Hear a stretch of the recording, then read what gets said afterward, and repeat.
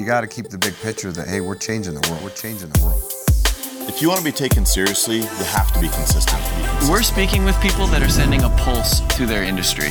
Welcome to Electric People. We have Dave Madsen on the show. Check out Tim Ballard, Jeff Curl, Scheckler, Kenzie Watts. The League presents Electric People. We are back with another episode of Electric People, and in front of me is one of my favorite electric people. Southern California director, one of the DMs of the largest West Coast office, just broke a West Coast sales record this last quarter. My friend and yours, Mr. Taylor Turnbull. What's up, Taylor? What's up, guys? It's good to be here. Good to have you here, dude. You look very handsome today. Thanks, man. We were just talking before this started that Taylor got a very nice haircut and surprised both of us. He did. I see Ty most days, and I surprised him because I haven't cut my hair in like 5 months. That's probably. the same haircut I've seen for 8 years. I didn't surprise you. I surprised you because I've lost a lot of weight. Yes. So that was surprising. Taylor goes to extreme measures to make sure that he's surprising Everything people. I do in life is extreme, man. That's exactly right. Well, let's jump into it, man. I think there's a lot of people that have joined the company after some of your earlier roles and might not know. You've never had a chance to tell your full story of how you got started with the company. You've been here longer than I have. And so maybe start with how you got into solar and what you saw in the direct sales opportunity. Yeah, I'll keep it brief. We don't have to keep it brief. This is your show, buddy. Cool. So yeah, so my other, I guess kind of your partner now in the long hair business, Paul Dixon, who everybody sees all the time on As League if you weren't TV. my partner in the long hair business like I was. 45 minutes ago. I was. It was literally about 45 minutes ago before I made the drive up here. But Paul and I had lived together we met actually in Africa, in Ghana, in West Africa, serving a church service mission. And while we were over there, we just became like quickly kind of best friends. We were going through hard stuff. That was a hard place to live. And we were just kind of each other's like lifeline over there. So we developed like a really deep friendship and bond. And so he came back a couple months before me, and I ended up kind of hooking him up with my high school buddies who were going to school in Utah and Provo. And so he was living with them. I came back, and we were living together. We're both super ambitious. The guy who was over our mission, that was like the leader of all the young people and kind of making sure they were doing what they're supposed to do. His name's Bob Gay, and he's a billionaire, super successful. He was with Mitt Romney when they founded Bain Capital. So, and then he became, when Mitt left to do the Olympics and politics and stuff, he ran Bain Capital. And we learned, we were his personal assistants for a while together. And we learned so much from him. And so when we got back, we kind of had that same like desire to be, to be big businessmen or whatever, make a big impact in the world. And so, we're sitting there, we had nothing. We literally had nothing. And we were sitting there just like tossing around ideas to each other. And we were thinking like we could wash windows, we could like detail big cars. Yeah, big businessmen washing windows. Yeah. All right, what do you want to do? Man? Wash windows or wash cars? Hey, dude, there's lots of cars, there's lots of windows. The margins on the window wash. It's soap and water, dude. We could just do that 1,000,000 times. Yeah, exactly.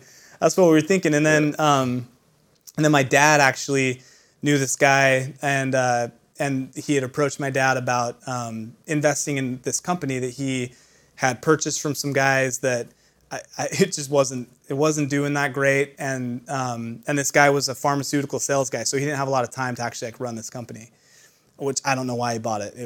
He got somehow tricked into this investment, and then we got tricked into kind of doing the same thing. So double trick. Yeah, double trick, dude. We were deep in the trickery at this point. We'd been bamboozled. It's like the Old Maid. I feel like that's an 80s band, Deep Trick. Deep Trick. Really? Cheap Trick is an 80s band. Yeah, I know. Okay. I'm just saying. Hey, Deep Trick could be should have been. That was a good name. Yeah, I like it.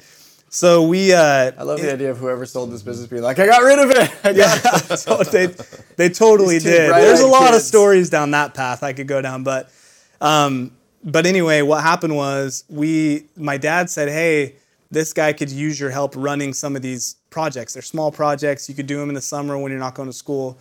And at the time, I was fully planning, 100% sure that I was going to be a doctor. So that was completely the direction that I was heading in.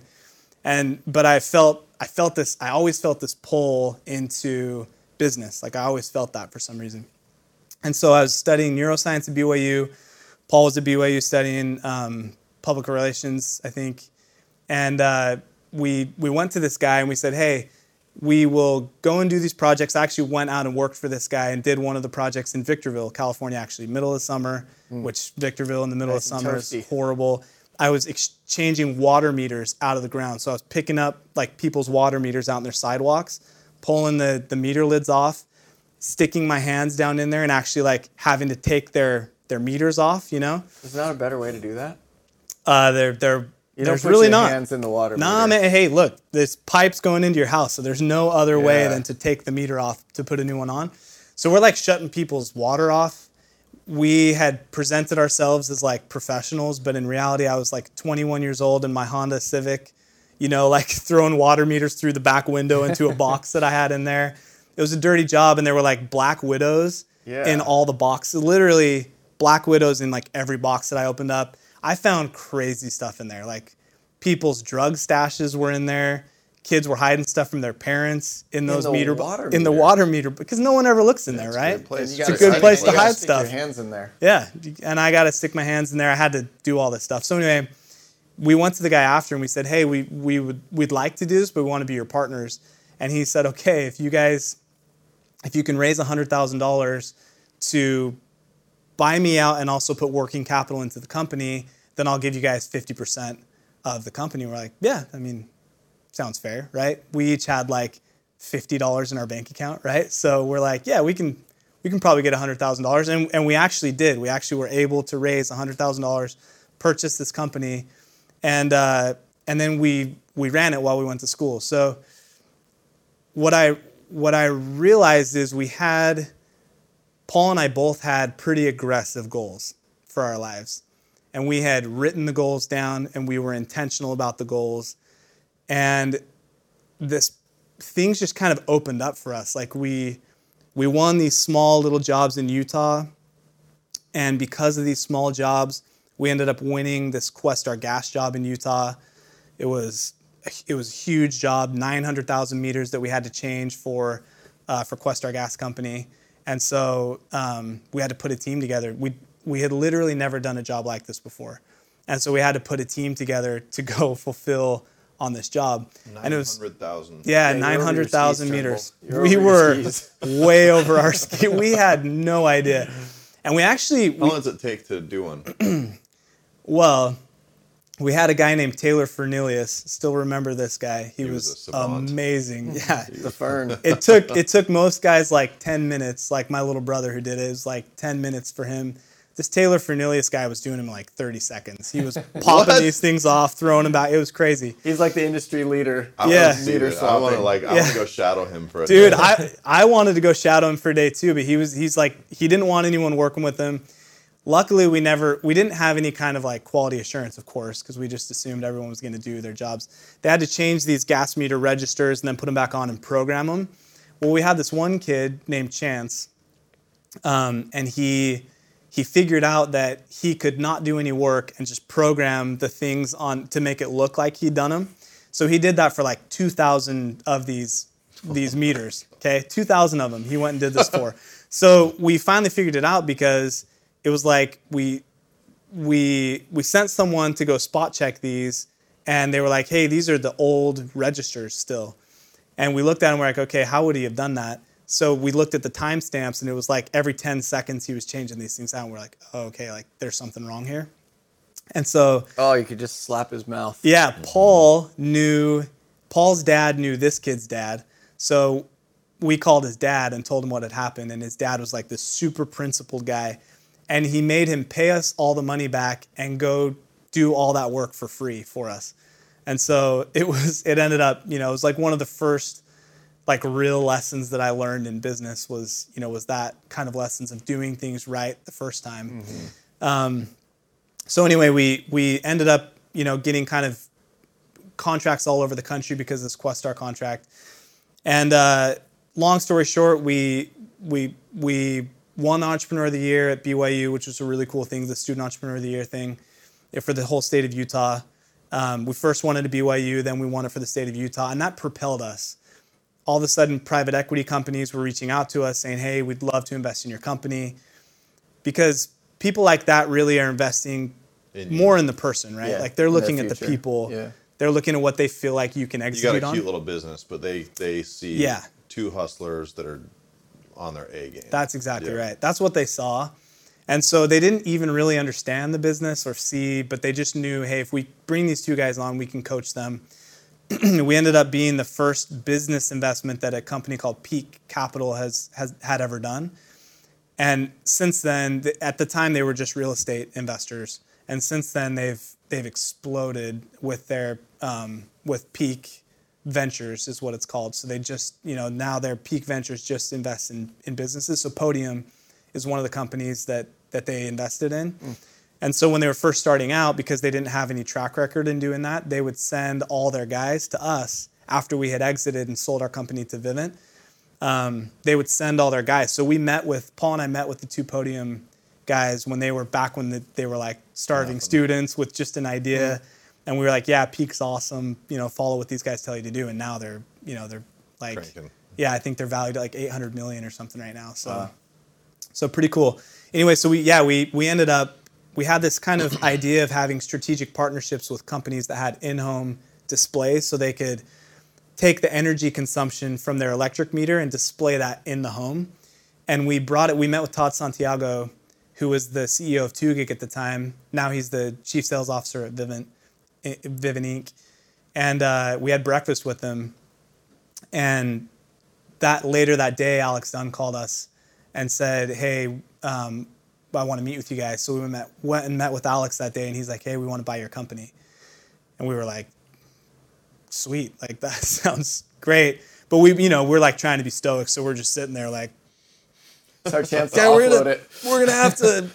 That sounds great, Alex. We need some time to think about this. We'll talk to our people. Have our people run the numbers. Yeah. Well, it's funny because it kind of took us back to this time where when we'd call these cities, Paul and I would call these cities, we both just wore different hats, right? We did whatever the business needed at that time. So Paul, Paul's voice. My voice, I sound like a young person. Paul sounds like a 50-year-old man, right? And he always has. Since the first time I met him, he opened his mouth. I was like, who's that guy? It sounds like a 50-year-old guy, right? And so I would do the sales calls, and then they'd be like, well, can I talk to someone in your tech department, or can I talk to someone in your IT department? Whenever they would ask us that, we'd be like, yeah, please hold. And it was literally Paul and I sitting in Paul's apartment. Courtney's upstairs, in her room or whatever. And I'm like, yeah, hold, I'll transfer you. I put it on mute. Then I hand the phone to Paul, and he's like, hey, this is Paul with operations or whatever, we were so tiny and lean that's what we had to do, right? Mm-hmm. We just kind of had to, we called it building the plane while we flew it, right? And you kind of have to do that if you want to be successful, especially when you're young, because you don't have a track record yet, right? And that's what people go to school for a long time to invest in, is let me get this. I have to build my story. I have to build my resume. But in reality, it really is just the story that you tell, right? The brand that you build on your own. So the way that we got into, we sold our company to Vivint. We started Vivint Solar. I think it was 6 months later is when Vivint Solar started. They invited us into that because we were Vivint Energy at the time, which we should have never changed that name. It was an awesome name, right? Vivint Energy was a phenomenal. So you probably have some of that stuff, right? The coats that say Vivint Energy on them. Dude, those were the early days. You have that. That's worth money. Yeah, Vivint Energy. I've got one in my closet, dude. An old Vivint Energy jacket.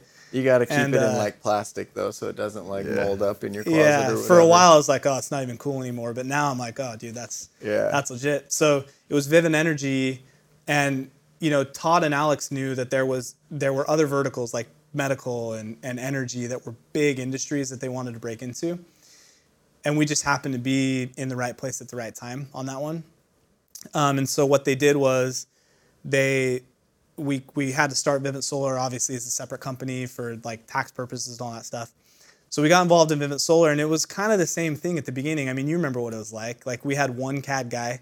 We had like one customer service person. Tongi, didn't he go to the guys at Pinnacle first and like pitch them on trying to like get them to like start selling solar, and then they didn't want to do it, and then he went to Todd and Alex. So how do you? I mean, I'm sure you have the inside scoop on like how all that went down. So it's like Tongi Sarah goes to Todd and Alex. You guys were there already at Vivint, still kind of managing the meter business, right? Yeah. Or whatever you guys were doing. So kind of walk us through how that like meeting happened. And yeah, it was funny. And for those of you guys listening, this is an oral history of how Vivint Solar started as a company. As I remember it, right? As you remember it, which Tongi and Brendan, they're all gone, right? So it's just me and Paul. So how we remember it is doctrine. This is facts. At whatever this point. we say, it goes. Yep. That's right. So the records were not preserved. So yeah. So there was Tyson Peschke was involved. Do you remember Tyson? Was he around? Dude, that's so crazy. Maybe he was, but I don't remember. So Tyson had sold solar for some other company. He went out and did it door to door just to show, because he had done alarm cells before. And so he went out and he's like, hey, there's these companies selling solar. And the way he explained it to us is they're renting people's rooftops, right? So they're like renting rooftops.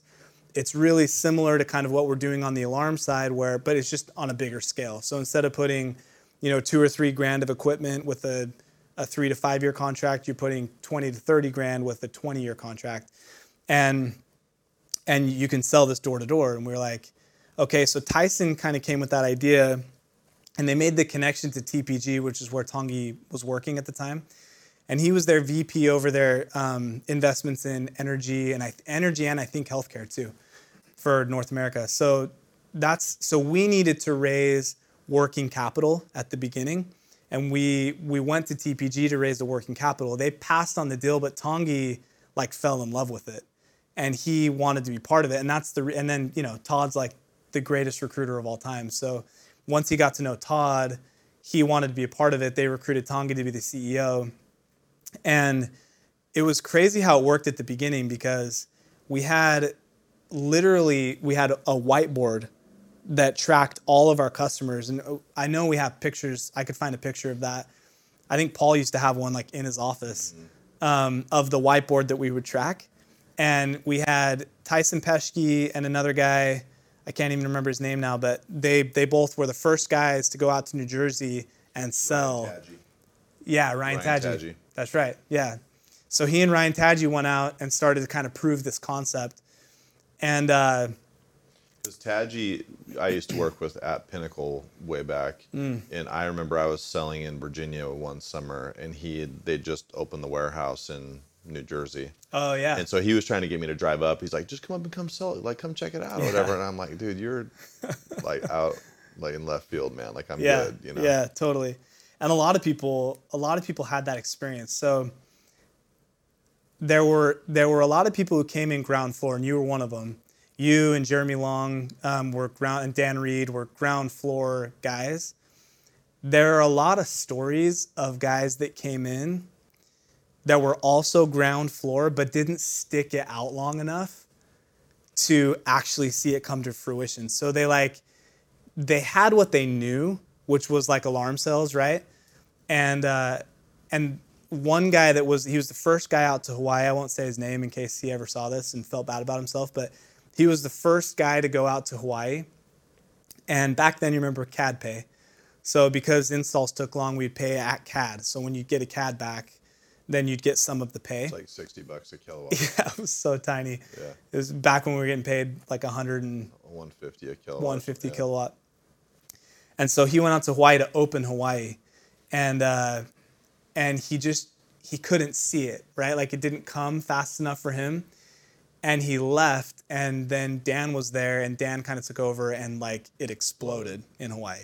And it was like the greatest thing ever for Dan and those guys who like stuck it out. So I think it's a pretty good lesson in not getting too married with like your past and what's happened and what you're comfortable with, and being able to see an opportunity.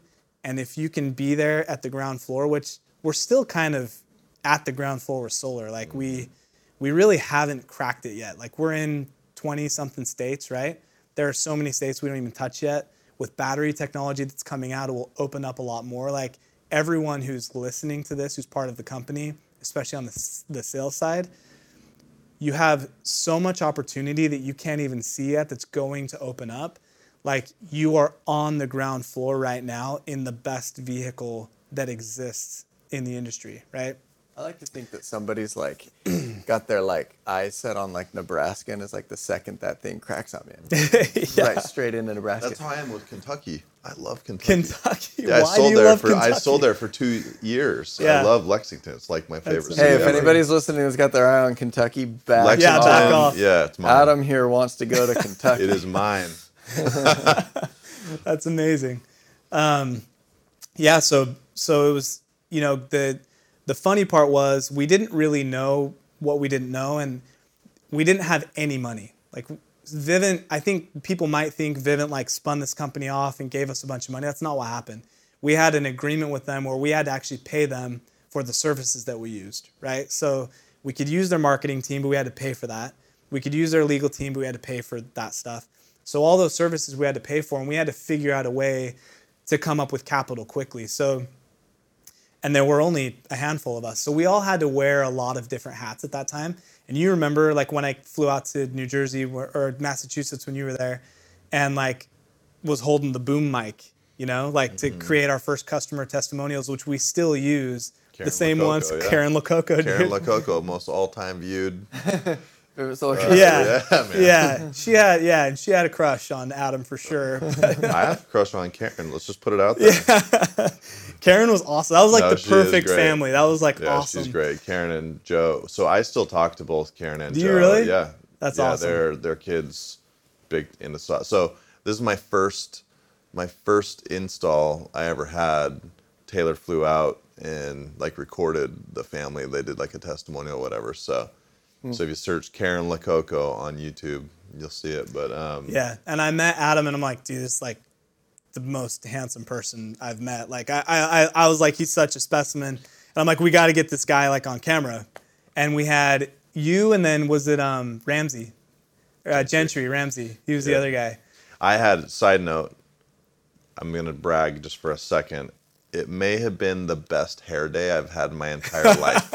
I'm sure it was. Like literally, if you go back, like I mean, it was just something, man. It was like the stars aligned. God was just that like. Maybe you remember it a little more intensely than it actually was. I don't think so, man. It still has an impression in my brain. All right, so you see that? I mean, I'm just gonna send it to you, and you tell me. I've seen it. I've seen the video. Do me a favor, throw it to Stacy, and let me know what she says. Okay. I think we're safe. Well, hey, look, man. All we have to say is it's the most viewed customer testimonial of all time. Okay. That's right. That's really all we have to say there. It was the one that people wanted to see and share. So it was funny because I was working in marketing. I was doing all of our training videos. So sometimes people will I don't know where they find these, but like new reps will somehow find their way into like the old videos. Like the dark web. They're still on Mercury. The dark intranet. They're on Mercury? Yeah, I think Are they really? Still on Mercury. Yeah, so they'll go through and find the videos, and it's like me harnessed in up on a roof in Hawaii, fully installing a system. Are you so smiley? Be like, hi there. My name's Taylor. 100%. Yeah. It's like, yeah, it's amazing. Like when you watch those videos, they were like so not well. We didn't have, the guys we have now. We didn't have Andrew Young like inventing amazing stuff for us. It was just us and a camera, you know? Mm-hmm. And I think back to those times, and I don't think that we knew that we were a part of what we were a part of. You know, like I think we understood what it had the potential to do and the capacity to do, but we didn't know at the time that we were in the midst of the 100-year wave and what it was going to do for all of us. So, well, I remember, sorry to jump in, no, you're but good. When I moved out to Boston, my biggest concern was, because I just rented a home when I moved out there, and I told Chance, I actually made, and the company would never do this now, but I like made the company sign the lease on my home because I wasn't convinced that we were still going to be around in 12 months. Right. Yeah, So- go ahead and say they're not going to do that. Yeah, they're never gonna do that. They again. won't do it. That's But safe. I mean, this is like But we early had to do early that days. stuff. I'm not going out there unless you guys rent a house Yeah. for me. So Chance is like, fine, I'll get it done or whatever. And because I'm like, I don't think this is gonna be here in a year, you know. And then Taylor would like come out and And they close the door. They're like, that's the best you have, the no belief guy. yeah, exactly. This is all you got. Who else do we have for the an interview guy who today? doesn't think we're gonna be here in a year? We had a lot of no those belief guys guy at the with the start, good man. hair. Hey man, We had a lot of those guys. Scary stuff. So how did you, because most people know you as the sales leader, so how did you make that transition into being on the front lines and being in direct? Yeah. I feel weird asking you questions I already know all the answers Yeah, to. Ty knows all But this stuff. hopefully this is helpful because Yeah. no, Well, there's we a spent lot a of- lot of time there's shoulder to a lot shoulder, of, but there's a lot of history here, you know? And there's a lot of guys that started working at the corporate headquarters who have transitioned into the That's right. field, but Taylor's probably got the most unique story of those stories. So Yeah. I think it's important that people hear about it. Yeah, we had gotten to a point as a company where we'd grown so much, and we had actually gone public at this point. So Greg Butterfield had come on as our CEO, and I knew Greg from the time I was really young, and I grew up in the same neighborhood as him. So I knew his kids. I was friends with his sons, played football with them and stuff. And so I'd known Greg for a long time. And so he came on, and he was great. Greg is a great example of being able to tell a story. He's a really good storyteller. And so that's great, because when you go public, you need good storytellers to be able to tell your story to Wall Street, you know? He was really good at that. So we went public, and I realized that my job at the time was business development. So my job was to set up other channels that weren't just direct sales, because we were at the time 100% direct sales. We didn't have inside sales. We didn't have anything that we have now. We didn't have any dealers or anything like that. So I met with Home Depot at their headquarters a couple times, met with Costco. This was way back in the day. Met with D.R. Horton, a bunch of the big home builders, and a few other companies that we don't yet have partnerships with. But this was 7 years ago. And we're just now in the last year starting to get partnerships signed. But the problem was I would bring these partnerships to the table and say, hey, here's what it's going to take to get into Costco and Home Depot. And my boss at the time, who was Greg's best friend, was like, nah, tell him we can do this. And I'm like, well, pretty sure they're not going to go for that though. And we'd go back, and they're not they don't negotiate. Right. It's Home Depot. We needed them more than they needed us. 100%. So they just were like, cool, we'll just go with Solar City. We'll go with Sunrun, which is what they did. So we missed out on the first part of those things, and we're just now starting to get into those. But what I realized at that time was that the company, the priority for the company was the door-to-door channel. That was the focus. And that was wherever so when I'd bring these things to the table, it was yeah, that sounds great. And then everyone was back on how do we grow this door-to-door sales channel? And then I got to this point where, and a lot of people, you guys may be able to relate to this, but I got to this point where I felt I just felt this internal discomfort with where I was. And I knew that I needed to make a change. And it didn't make sense because we'd recruited all of our best friends at corporate, Nick Hansen, the one that's in Riverside. Nick and I have been super close friends for a long time. And he had a really great job at Apple with an executive track there. And we convinced Nick to leave his job there and come to Vivint Solar, and we recruited a few other guys. And so it was we had the CrossFit gym in the first floor. We'd work out there in the mornings together. We'd eat lunch together. We all just it was awesome. It was really fun. But I was flying. I was traveling a ton. And we had just had our fourth. We just had Watson. And we'd just gone public. And I just had this feeling I need to make a change. And Chance had been working with me for a while by then, so he knew me pretty well. And he could kind of sense that in me. And so he talked to Paul. And Chance had like joked with me before, like, hey, like you should come out and run one of these markets. And I'm like, dude, like, I'm not going to go like knock doors for a living. Like that would be such a step back for me in my career. Like I'm not going to do that. But then like this time, Paul called me. He's like, hey, dude, Chance like wants to talk to you, and I think you should like really listen to him. So I flew with Chance out to New York, and we went to Mike Brand's conference. It was New York at the time. He had opened that region, and I had met Mike when he was in New Jersey. Do you remember when we flew everyone out to San Francisco for that World Series game? So Mike and I ended up somehow sharing sleeping on like a bunk bed in an Airbnb together. And we like talked for hours that night and just like really connected. And I hadn't talked to Mike for a while, but I flew out, and that was when he was just a rep. And I flew out and we went into this ballroom, and it was one of those, that was back when we used to do like the formal, what did we call them? The banquets. Yeah, these huge banquets. Everyone would come and like dress to the nines. So I went to this banquet, and Mike stood up, and he had like the attention over 300 people in this room. And his influence was like so clear, you could just see it.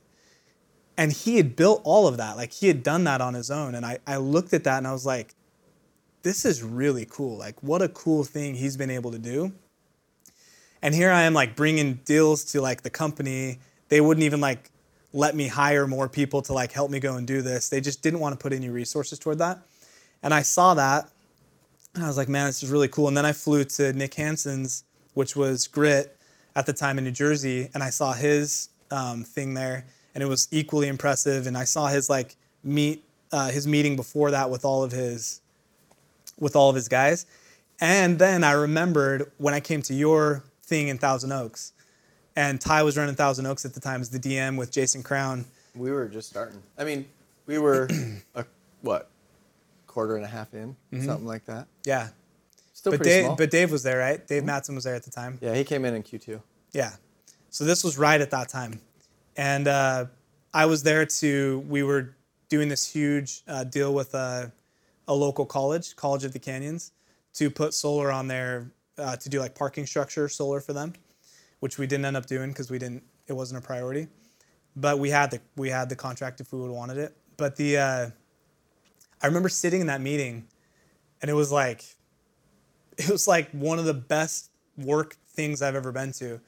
And it was funny because you guys were debating where to go for Dude's it was a movie wild night. meeting. In fairness, it was a wild meeting. It was not a conventional meeting. Yeah, but Jason Crown comes in like in a shirt and a tie, and he stands up at this podium and he starts debating why they should go see like Edge of Tomorrow or something. Yeah. So we do a Dude's movie night it was one night a month. And we go see the movie that your wife would never want to see. You know, like Transporter 2 type stuff. And it turned into this thing. 1,000% a movie no wife wants to see. But it's like, hey, we're here. I'd kind of like to see it. So I mean, I wouldn't mind. It was perfect. Yeah. So we were like, debate is sales. Let's shake it up. And so we had Crown and Kevin Radabaugh that were debating what movie. And it's like Kevin Radabaugh had to like be on the side of like... you can't remember because Crown just crushed him. It was the Wolverine movie or something. Yeah, one of the Wolverine one ones. Of those. Mm-hmm. Anyways, but Crown had put flyers all up and like posters, and he came in a suit to debate why Tom Cruise was awesome. And that was the meeting that Taylor came to. It was just like so fun, you know? It was like, it was really fun.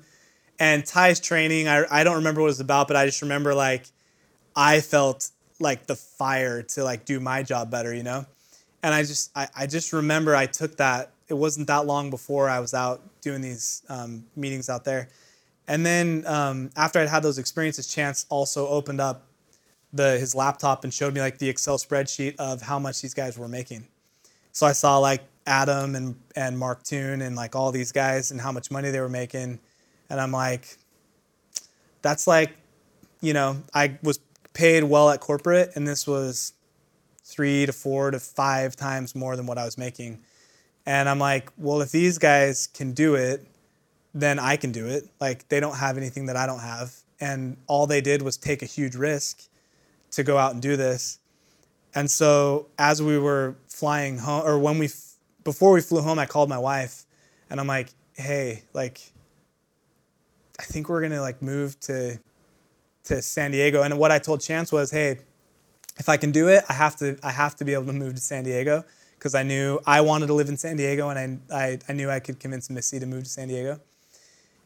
And that was like the deal when like Vivint said they want to buy your company, when Taylor's like, I want to go to San Diego, and it's like, no. Yeah. Secretly in my head being like, thank goodness. Yeah, 100%. San Diego was San completely Diego- empty. At the time, San Diego was It was a a mess, dog, right? It was a dog. Because it started out on fire, and Chance admittedly like stacked that market with like every new guy that was coming over from Smart Home or whatever. Yeah, he was Hawaii or like San sending Diego. to San Diego. Yeah, I was yeah. so mad, by the way. And listen, by the way, Paul. But you ended up with a No, few of those guys. A few. Troy Van Bell, Richard A Howell. couple. Yeah. But Paul, I called Paul on it one time, and he Yeah. admitted it. Did he He really? was like, I'm like, you're purposely sending all these guys Yeah. to San Diego, and he goes, yeah, we are. And I'm like, sucker. Here's the deal, So though. I The was so interesting mad. thing is, like, it's really easy to look at a team that's doing well and saying, like, okay, you've had the success because you're in San Diego or whatever. But when you look at all of the guys that have grown the most in the company, it's because, I mean, think about it. You went to Boston when nobody was there. Dan went to Hawaii when nobody was there. Well, when I you came to took over Thousand Oaks, Oaks, it was a dying. it was dying. yeah, on the it just got hit Same by a with missile. San Diego was dying on the vine. It was Same like with South no one, Bay. Same no with one would- Riverside. I mean, Dave started Riverside. I could have taken San Diego for a 6-month period. I could have called Chance at any time and said, "Hey, For sure. I can see San Diego is a dump right now. Like, I want to take it," and he would have been like, "Please and thank you." Right? Yeah. So the value in going to a place, because at the time, the managers that were there, no, San Diego South was gone. Mm-hmm. It was gone. And then the ones in the north, there was 1 or 2 managers and a handful of reps, and it was so. I mean, in all of San Diego, there was 7 people at the time when Taylor wanted the market. Now, no one else wanted it. yeah, now there's 120 people in San Diego, but that's the important thing is if you want to grow, you have to solve a problem. You have to make something. You have to go to a place where there isn't something and put something there, and then your value is so tangible. Right? When you think about head coaching jobs in college football or pro football, head coaches don't take over winning programs. Right. They take over losing programs, right? And your job is to go in and fix the problem or whatever. So it's like you saw the opportunity to take over a losing team and you took it, and then But did you understand all of that? Because it was. I, mean, I just knew you wanted did to the live in San business, Diego, but dude. You didn't. Yeah. Yeah, like I don't think anyone could have known what the issues were going to be. I knew I wanted to do this. I get these things, and Ty's seen this happen before, but it happened to me on the way here, actually. It doesn't happen that often, but I get these things that happen to me where they're like surges of energy that come into me, and I can feel this like intense energy and sense of purpose behind what I can see I want to accomplish. And so when this happened, it's happened with everything I've ever done. When this happened, I had this like that same feeling, like this deep surge of energy that was like, that's where we're going. And Missy always has been like, she'll just ride, right? But I knew that if we were going to go to, El Paso, she wasn't going to want to go there. And so I knew I could convince her to move to San Diego, and I wanted to live there. And so so that's where we went. Had I taken my time and done my research, I would have gone to probably DC, because they had the biggest system sizes, and those guys made more money than us. They were able to max out because the back end then was based on kilowatts installed. they were crushing it. They were making so much money. And when I went to San Diego and I started to learn all this stuff, I remember something happened. There was a spot open in New Jersey. You remember when this happened? And I wasn't a director yet, but a spot opened in New Jersey, and I called Jeremy Long and I asked him for his advice, and he said, you need to stay exactly where you are. That's where the company needs you. And that was great advice. Like he recognized that, and I'm glad I listened to him. But an interesting thing that happened is, well, first off, I was already in, but Chance decided that I needed more convincing. So he took me and Missy, Chance and Brooke, and Ty and Stacy to Las Vegas on Valentine's weekend.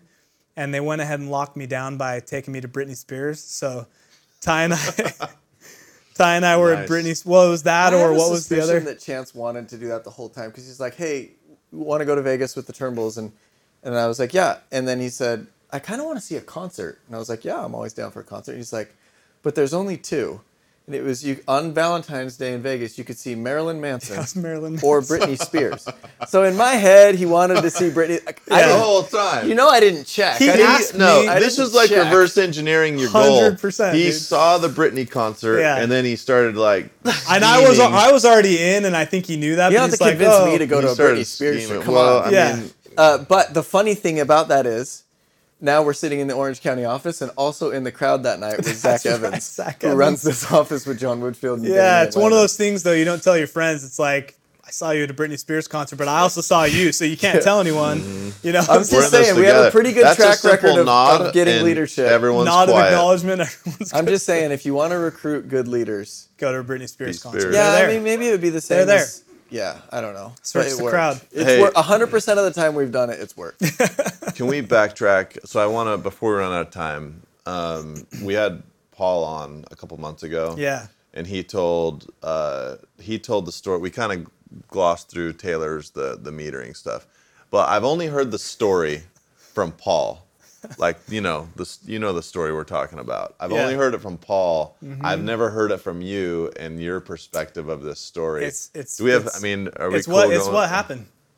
It's what happened. Paul's version of the event. Paul's version of the story. So what is the listeners need to do is they need to pause, go listen to Paul tell the story. Oh man! And then you get a chance to defend yourself. Have you ever had the?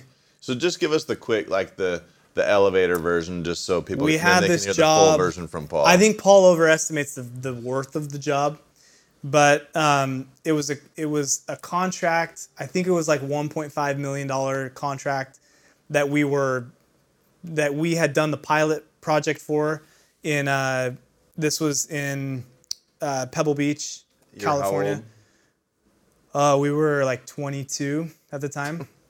We were really young. And I flew out to meet with the guys at the meter shop and ran that project. They knew me, but I remember going there and they were like, this happened every time, right? I would show up to these things, and literally in this exact meeting, when I was sitting there to give the presentation, one of the meter guys, I mean, these are the guys that work in the meter shop, right?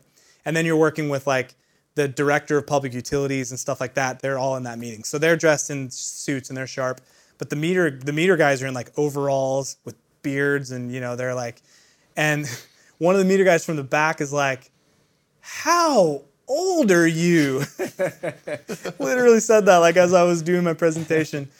And we won the thing. So we did the pilot. It actually went really well. But the guy that ran it, if you guys have ever seen the Lorax, he had this mustache that was like literally like the Lorax, but it was like misshapen. Like one side was bigger than the other side. And when he talked, it would literally like dance on his face. So as we're so you're putting, just like watching his dude, we have pictures of us like making fun of him with like the willow trees that are up there. They have like this white stuff that grows. We'd pull it off and like put it on there and like unbeknownst to him, like make fun of him and take those pictures. So his name was Ron Scatia. And shout out to Ron. Shout out to my boy Ron. Second time. Ron. Shout out to this podcast might make it back to Ron. Who knows? But good old Ron, we actually had a really good relationship. And so as we're putting together the final proposal, I put the proposal together. I send it to our partners to just say, hey, take a look at this. The RFP or the proposal itself was attached to the email. And in the email, I put our prices assume this. It was like 4 bullet points. And the 5th bullet point I added for intercompany humor, which was this assumes that Ron Scatia will shave his mustache. And then they sent it back. They said, yeah, looks great, send it. And I just sent it. I didn't think about it. I sent it. And then like we were working on other stuff. It's probably like 2 hours later, all of a sudden, like if you've ever had that dream where like you missed a final at school or whatever, it was just like that. It was that same feeling of like shock to your system, And I was like, oh my gosh, like I can't believe this happened. And so I look and I'm like, Paul, I think I like really messed this up. So I sent it to Karen Logan, who was over that. And I sent to Karen Logan, I'm like, hey, sorry, like we have this intercompany joke about Ron's mustache. We love him. He's great. We have this, and she's like, hold on. So you and Paul realize what's happened. yes, You're by yourselves. yes. I can like feel like 30% of You're that by feeling yourselves right now. Yeah. You guys obviously went back and forth on, do we email Totally. them? Do we call them? What do we do? Like, what do we do? Yeah. So you guys collectively decided you were going to email her? Yeah. Okay. Email Karen. And I'd met Karen. I had a good relationship with Karen. So I email Karen, and she emails back and says, no problem, enjoy the weekend. Never heard back from him again, ever. You're like, you know what? That's probably fair. We did. It was one of those things where it's like, I'm not even really going to follow back up because, like, if they didn't even contact us to let us know, like, something happened, like, they just didn't accept that. Do you have anything you'd like to say to Ron? On Electric You know People? what? Ron's my boy. I think he probably learned a good life lesson from that as well. We both learned. Life. It's not an apology. Well, I don't apologize for it, man. Yeah, I'm not going to apologize. Like it. I don't owe Paul an apology either. Like this was part of us learning. I've never sent an email. It's never happened again since that time. I think it's made us both sensitive. Before, but there's this hip hop guy I listen to named Sage Francis, and he has this line in a song that says, "In the end, I know I pushed you away, but I still don't feel like it was wrong, so I don't know what to say." This is your thing, you know. Just like that. Yeah. I've been on the wrong end of a few of those where like I had HR send me something. You had one just the other day that made me cringe. I know. I had HR send me like an email about a rep, and I just replied back. I'm like, I hit reply all. I'm like, yes, he is. I just like went off on this kid, and I just hit send, and then I was like, uh-oh. And I hurried and hit my like sent CC, emails. yeah. I hit my sent email, and I expanded who it was to, no. and he was on the email, and I was like, oh no. That's the worst. Tell the screenshot one you did the other day. That's way worse. No, yeah, the screenshot The one. Facebook I'm not one. gonna name any names, but a former. This is a lesson in leadership, by the way. When things are bad and you only have two bad options. This how to is pick just the a less life bad. lesson. Like if anyone listening, just don't do this because it's a terrible thing to do. But somebody posted on Facebook, and it was a former rep, and I screenshotted it and I sent it to Chance.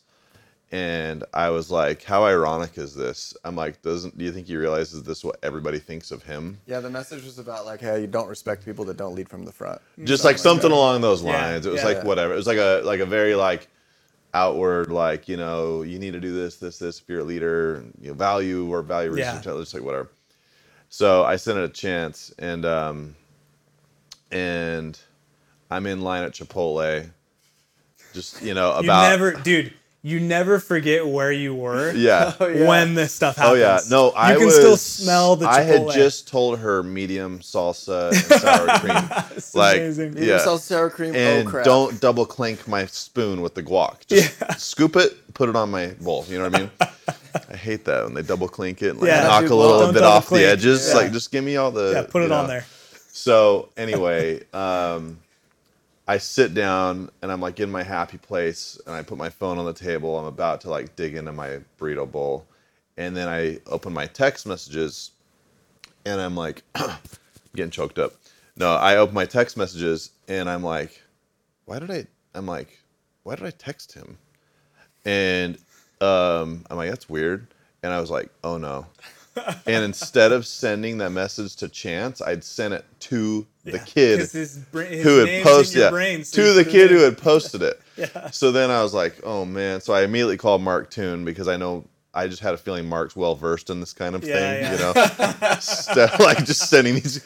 Sure enough, he was like, "Oh yeah, been there many times." Here's the protocol. He's like, "Here's exactly what you're gonna do." I used to do this. This works amazing. better. So we just waited, and sure enough, a few minutes later, I got a text that he was not too happy. He said a couple swears to me. Yeah, sure, of course. But your response was great, dude. Because I just it's like, owned it. Yeah, it's like, listen, that wasn't supposed to go to you, but It is what it is. It's not untrue. For sure wasn't supposed to go to Yeah. you, but it is what it is, Dude, man. So, when you make mistakes, you have to own them immediately, right? I think that's another lesson of leadership or life. Like, if you make a mistake and then you decide to try to like excuse it away or like try to create a story that fits like making you look better, it never works. Like the best way to do it is just own it, and people will always respect you for that. Well, the other part about that is I saw this thing the other day, and it said if you apologize,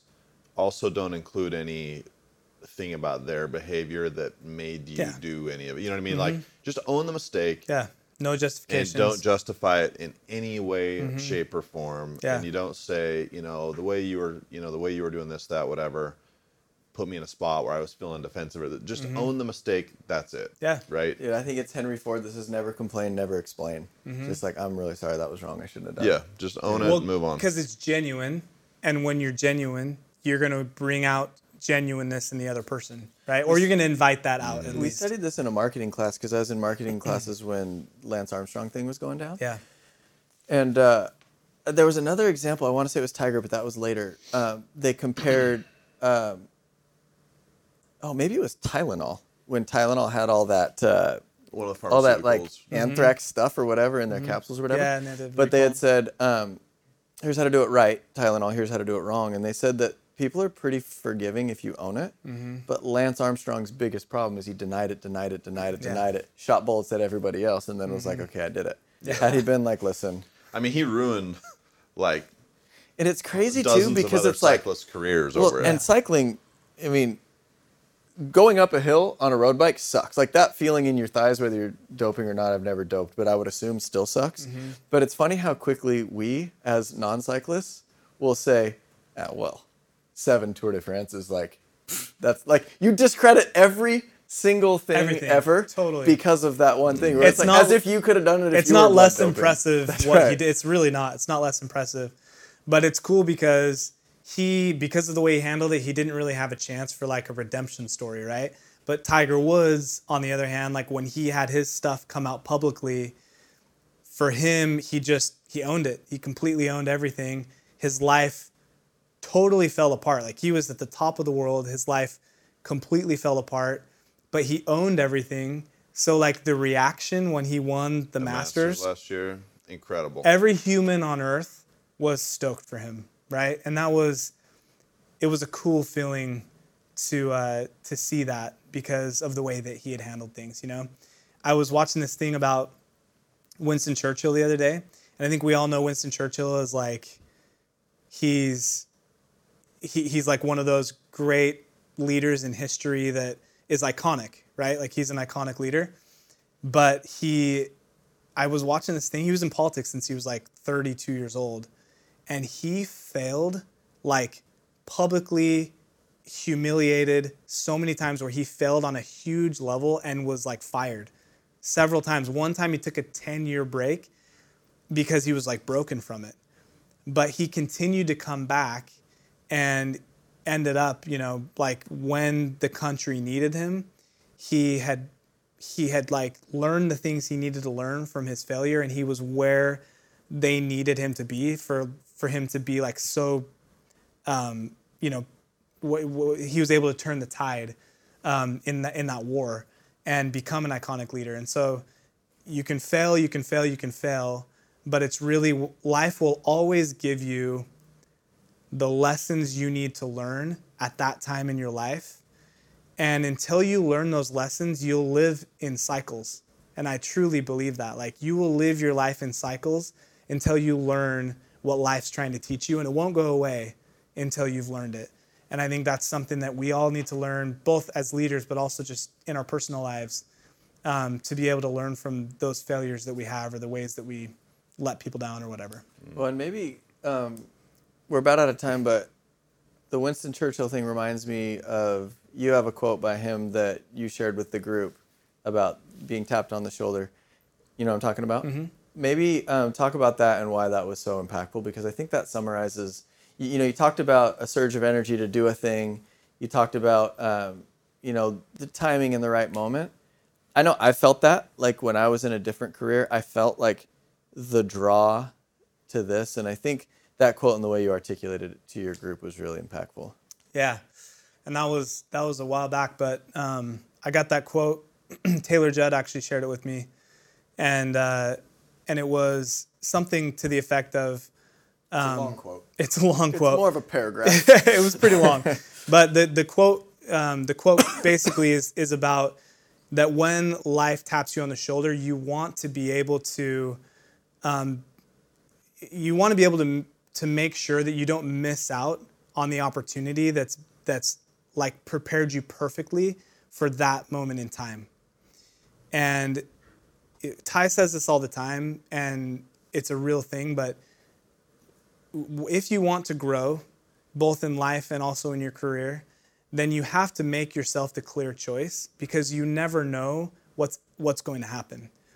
And I believe, and you guys have seen this before, but we've won the bigs now 4 years in a row, and every time we've won it, we've had clear intentions. So when we first started this bigs this last time, we had clear intentions of what we wanted to do. One of the goals we wanted to break was 100 welcome calls in a day, which had never happened before. The bigs before that was 100 welcome calls in a week, and we broke that record. And then we did over 100. We did like 130 something in that one Saturday. And those things come from those like surges of energy that I get. When I get those, I align myself with them, and I do whatever it takes to like push that forward. So the other example of that would be like the 500 reps in Southern California. I was driving from Bakersfield to the Apple Valley office, and I had one of those things happen where it was just like 500 reps in Southern California, and I called you, and I was like, I might have called Dave actually, and then you, and said, hey, we're going to have 500 reps in Southern California. At the time, we had like 130 something. And I'm like, we're going to have 500 reps. And that became our thing. It was like hashtag 500. And now how many do we have in Southern California? Well, there's 1,040 on the West Coast. So it's more than that. It's more than 500. Yeah, I think it's like close to 700 almost now. And at the time, it was like one of those things. It's like, you're crazy. But it was the same thing I told my office when I first came down, and there were 4 of us. One being Mark Smith. So shout out to my boy, the OG, Mark Smith, man. The deep-rooted. He's deep-rooted. He's been there with me from the beginning, man. He's the OG.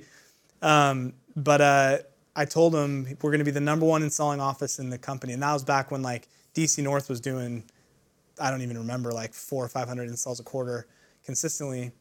And we have been the last 3 years. We've been the number 1 installing office in the company year by year. And it was funny because when I first expressed it, they were like looking around the room like wasn't a very big room. This like 5 of us, like we're going to be number 1, right? I think you have to set those types of goals and then like align yourself with them. And then I like the PJ Fleck thing. If you guys don't know, look it up. Castle Keeler sent it to me, but it's the whole row the boat concept, which is you put your oars in the water with your back to the future, because you can't control that, with your face to the past, because you can learn from the past, but your oars are in the water in the present moment. It's the only thing you can control. So you keep your oars in the water and you row the boat. And if you take your oars out of the water, you're going to stop progressing. So you just keep your oars there and you continue to row. You 20-mile march like we talk about, and you're going to get to that peak that you set. Because I think that it's like you showed me The Alchemist and I read it, and one of the things it talks about is that when you want something, the whole universe conspires to help you achieve that thing. And I've just seen it happen with me personally throughout my career and my life over and over and over again. And that's the biggest thing I could probably leave with anyone listening to this is you can do much more than you think you're capable of doing. You're in the right place right now. Make yourself the clear choice so that when things happen, because things always happen, you're positioned to be able to grow and achieve the things that you've set for yourself. I think that's great advice, man. And I think it's often hard to, again, with Back to the Future, wait, you're Back to the Future? Yeah. Not Back to the Future. Not Back to the Future. You can learn from that, too. The shirts we made. No, I think that's really important because often people think things are going to be the way they are right now. And so they often say, where do I fit? But they're looking at the way things are now. Mm-hmm. They don't understand how different things will look when you produce, or when you change the tide, or when you are the factor that makes the current organization not work anymore. Yeah, 6 months from now, if you have a rep right now who's a consistent starter and you're like, man, if you just took your game to the next level, you could be in the draft. Like, you have all the intangibles, but you got to get your production higher. And if they would just crush it for the next 2 quarters, 6 months from now, there might be openings that, like, who knows what's available. But Taylor, you spent 6 months sick, right? Or 4 months or however long it was. You just don't know. You never know. Right? You just don't know what's going to, the team could split. You know what I mean? Yeah. Anyways, I think that's a very valuable lesson. Taylor, you're my ride or die, my homie. Thanks for being here. Thanks for sharing with us. Thanks for being electric, my dude. If you've liked what you've heard and are interested in joining our teams, check us out at vivintsolar.com/careers. If you enjoyed the podcast, please go to iTunes and subscribe. Leave us a great review and leave us a 5-star rating. Thanks for hanging out with us today. This is Electric People. Take these principles and go be electric.